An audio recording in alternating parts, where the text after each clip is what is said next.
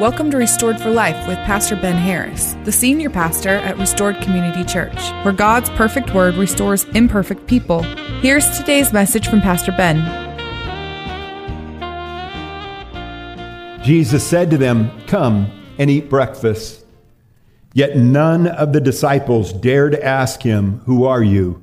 knowing that it was the Lord. Jesus then came and took the bread and gave it to them, and likewise the fish. What a morning. Can you imagine breakfast on the sea, served by the King of Kings, the Lord of Lords, and the Creator of all things, including the fish and bread that they were putting in their mouth? Can you imagine Jesus serving you like that? I bet you these guys never forgot that. Debbie and I have had the opportunity of eating the fish out of this lake, and they're still fishing it 2,000 years later and cooking it on open fires. They know how to do it. It is so good. But I'm sure it's not like the tilapia a la King of Kings. When he prepared this fish, boy, I bet you it was amazing. Probably covered it in a wine sauce. I don't know, just throwing that out there. I can imagine what memories this would have evoked from Peter. Can you imagine him staring at what is going on here in front of him? He must have remembered the teacher telling him how to throw his net on the other side of the boat from 2 years ago, and what had happened on that day too, the same thing.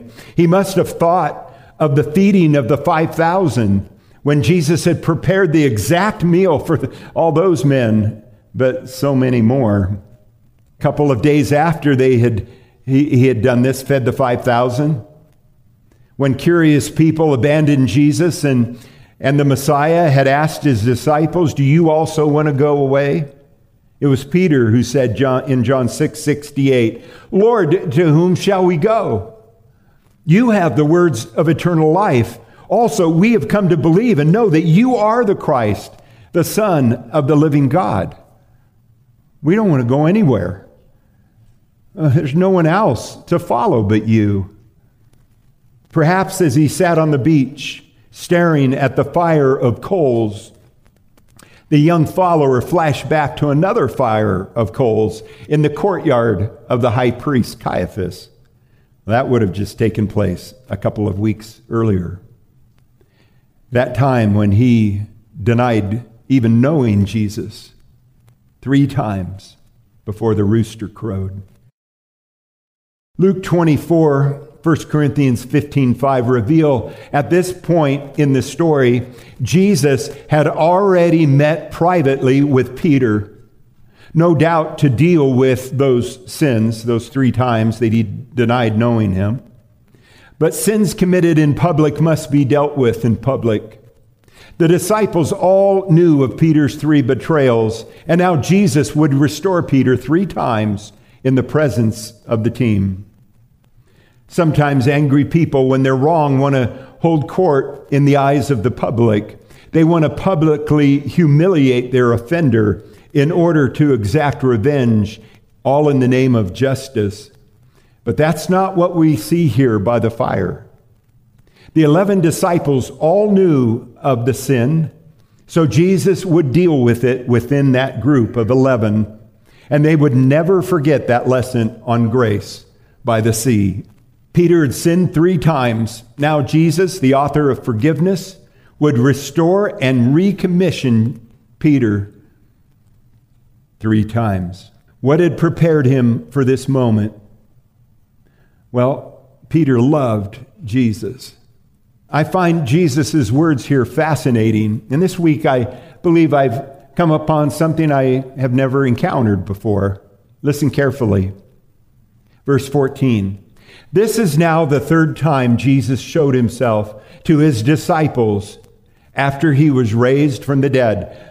On Resurrection Sunday, that evening, he went, we're told, to the upper room where the disciples were, and he showed them his scars and his wounds. Only 10 of them were there. Judas, of course, had gone out and hanged himself, so there was 11. But on that evening, there's only 10 because Thomas isn't there. No one knows where he's at. And then exactly 1 week later, on a Sunday night again, he comes back when Thomas is there, and he shows himself again to the disciples, especially Thomas. So this is the third time now he showed himself to his disciples. Verse 15, so when they had eaten breakfast, Jesus said to Simon Peter, Simon, son of Jonah, do you agape me more than these? Now that word agape is the highest form of love. It's sacrificial love. It's intense love. It's the love that you see for two friends where one gives the other a kidney so that they can live. It's that kind of love where one person lays down their life so that the other can live. It's the deepest form of love. Jesus is asking Simon Peter, do you agape me more than these? Now that word these gets me. My entire life, I've imagined that Jesus asked Peter if he loved him more than these other disciples. That's always messed up my head because I know these disciples are competitive. They're argumentative. They want to be the greatest in the kingdom, remember? They're arguing. They're following behind Jesus and they're going, well, I'm going to be the greatest. No. You're not going to be the greatest. I'm going to be the greatest. Jesus loves me more than you. I'm the disciple Jesus loves. Remember? Why would Jesus almost start an argument with these guys? Peter, do you love me more than these other 10? I don't think that's what Jesus was pointing at. I think when Jesus asks the question, it's not of these other 10. Allow me to interject a plausible idea here. John had told us that they had just caught an abundant number of fish. In fact, the fishermen made sure we knew that it was 153 in total. A large catch for just this tiny little boat they're in and the small crew they have. And they brought them on shore. But Scripture says Peter went and got the net and drug it, probably at the behest of the Savior who said, bring some of the fish. He probably just grabbed the net and brought it up. Peter had gone back to his past, the family business, the life Jesus had called him out of. He had called him into a new fishing business, which is to catch men and the souls of people.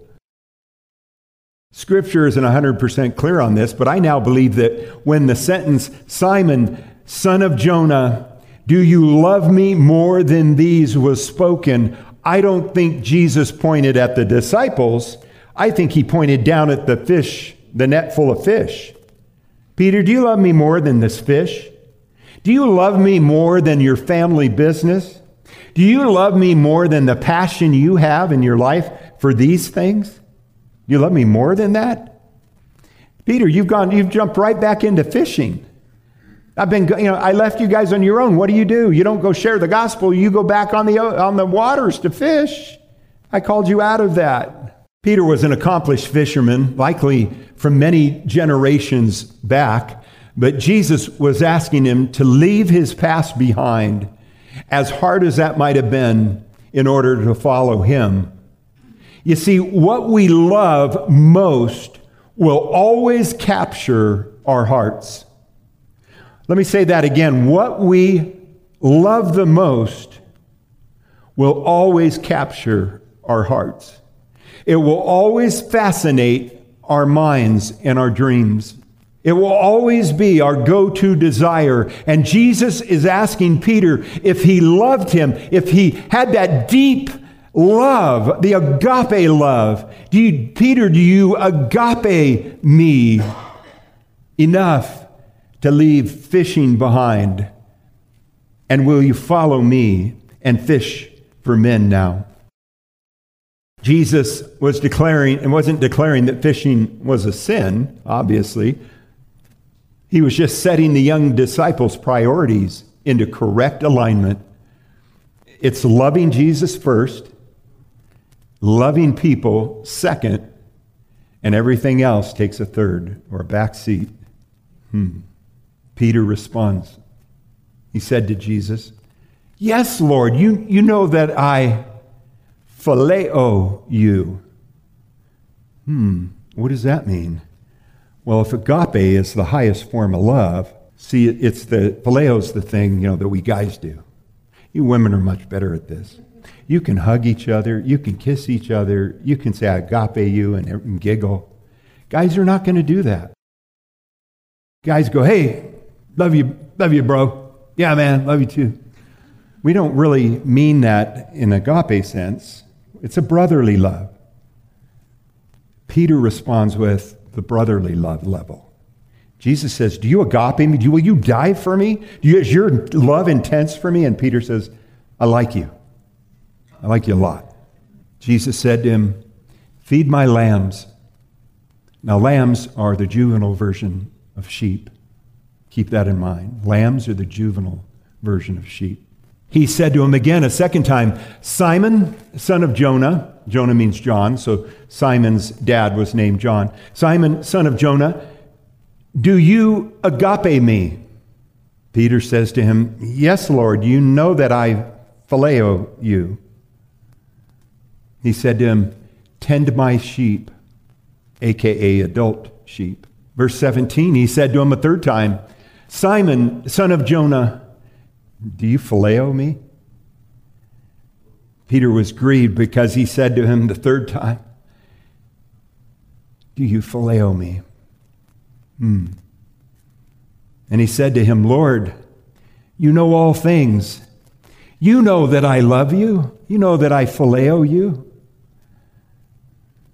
Peter was declaring that as God, Jesus knew his heart perfectly and he had to know that Peter phileoed him. He loved him in a sense. Jesus said to him, feed my sheep. Most assuredly, I say to you, Jesus speaking to Peter, when you were younger, you girded yourself and you walked wherever you wished. But when you are old, you will stretch out your hands and another will gird you and carry you where you do not wish. Jesus giving him the way he would die, to be stretched out on a cross. While God does in fact call some men to pastor and shepherd his church, it's also true that every believer in this room is to help with the care and nurturing of the flock. And I can tell you, I'm so proud of how you guys do this at Restored Community Church. As a pastor, after every service, I stand down here and I invite people to come up. I'll pray with you. I'll answer questions about your questions about salvation. Whatever I can do to help you. So I get to talk to a lot of people, and a lot of times they will come forward and I won't recognize them. Like last night, and the person will say, this is my first time here. And I'm like, hey, welcome. I'm glad you came. How did you find us? And they'll tell me, and they'll say, you know what? This is the warmest church I've ever been to. Everyone's just so nice. One lady says, I've been greeted 7 times before I sat down. And then the people sat with me, so I didn't have to sit alone. Yes, that's the kind of church we have here. We're so full of love. And love is exactly what Jesus tells us we need to do. God so loved the world. He didn't just love the people that are lovable to us. No, he loved the world. And we're to love all of them and care about their eternity. And once they come into the kingdom, we're to love them, to help them mature in their walk with the Lord. And Peter would become the first pastor of the first century, first ever Christian church there in Jerusalem. And he would need to learn to love his flock. Notice that Jesus tells Peter to both feed my lambs, as I pointed out, as well as feed my sheep. 2 different terminologies there.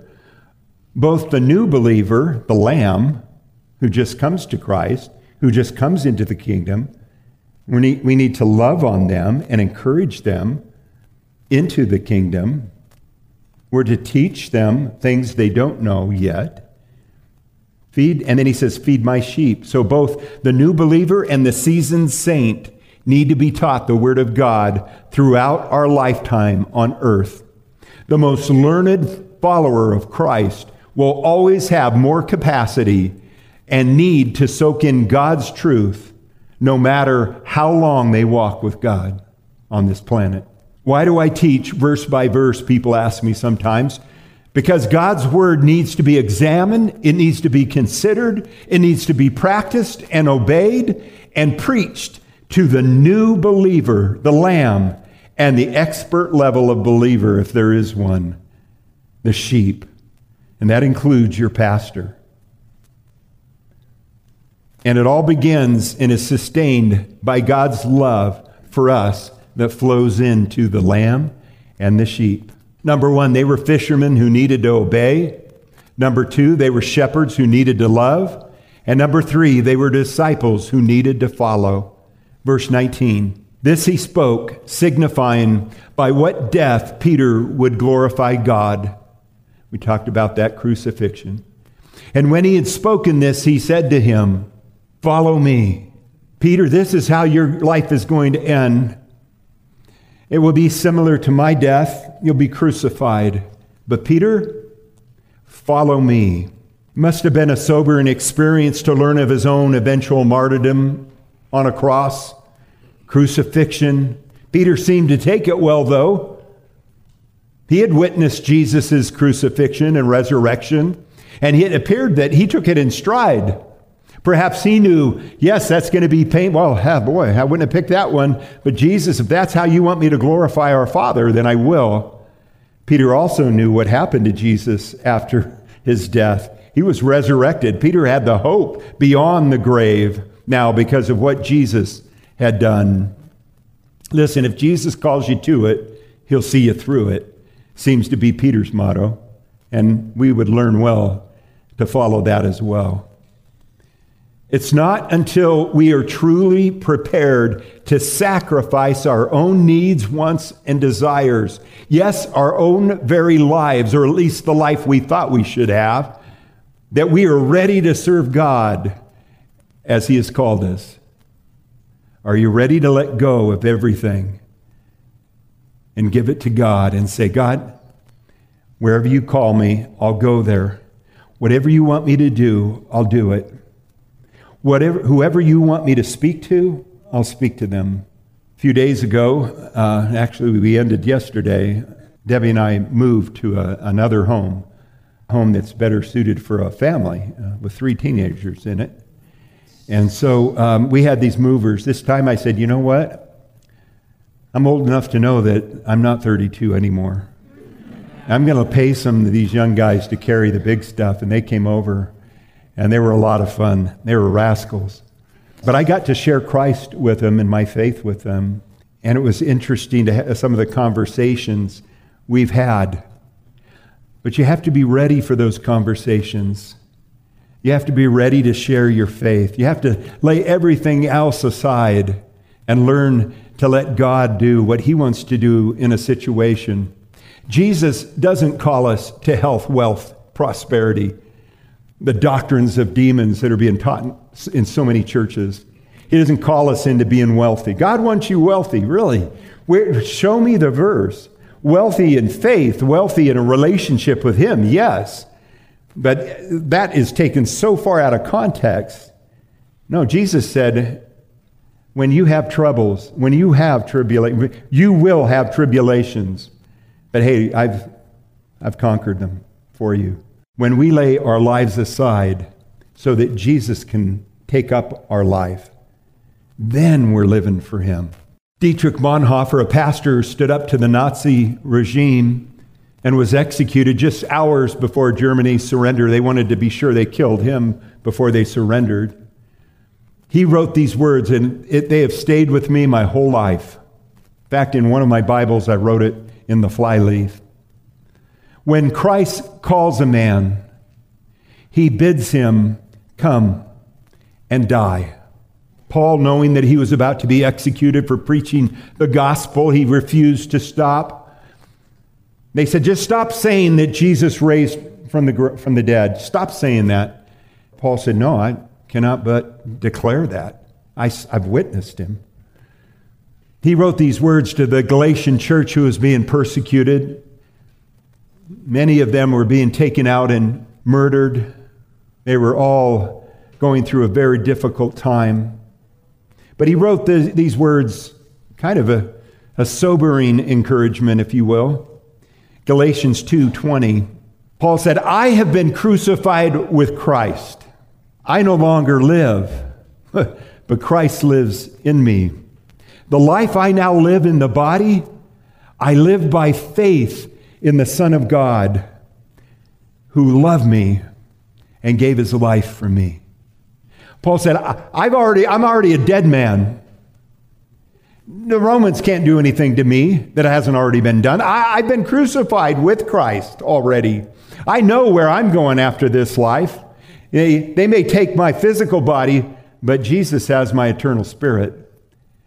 And he was okay with that.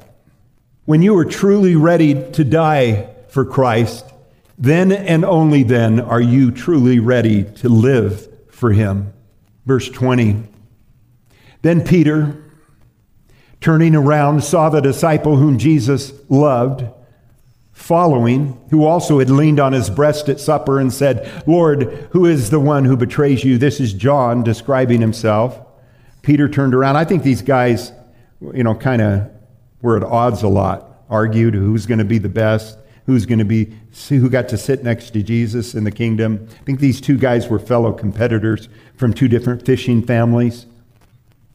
And he says, that guy, John, Lord, who is the one who betrays you? He asked that question. Remember, Peter, seeing him, said to Jesus, but Lord, what about this man? What about John? Jesus said to him, if I will that he remain till I come, what is that to you? You follow me. Then this saying went out among the brethren that this disciple would not die. Yet Jesus did not say to him that he would not die. But if I will that he remain till I come, what is that to you? Jesus never said John wouldn't die. This is the disciple who testifies or witnesses of these things and wrote these things, and we know that his testimony is true. John uses the word witness or testimony or testify 47 times in this book alone. And here John closes with a reminder that his testimony is an eyewitness testimony that can be, but why should we believe what John wrote down 2,000 years ago? Because he was an eyewitness to what had happened, and he wrote it down. And he wanted to make sure that all of us knew these weren't things he conjured up, but that he had seen with his own eyes and that he experienced as he walked with Jesus. Verse 25, and there were also many other things that Jesus did. John's saying this is not, by far, not an exhaustive list. This letter of John is not an exhaustive list. I just brought out the things the Holy Spirit wanted me to say. There are so many other things that Jesus did, which if they were written one by one, I suppose that even the world itself could not contain the books that would be written. Amen. That's the end of the Gospel of John. John leaves off with Peter and himself walking on the beach behind Jesus. They're walking along the Sea of Galilee there as the book closes. And because they continued to follow him, the book of Acts opens with both these young men serving and trusting Jesus in a hostile world.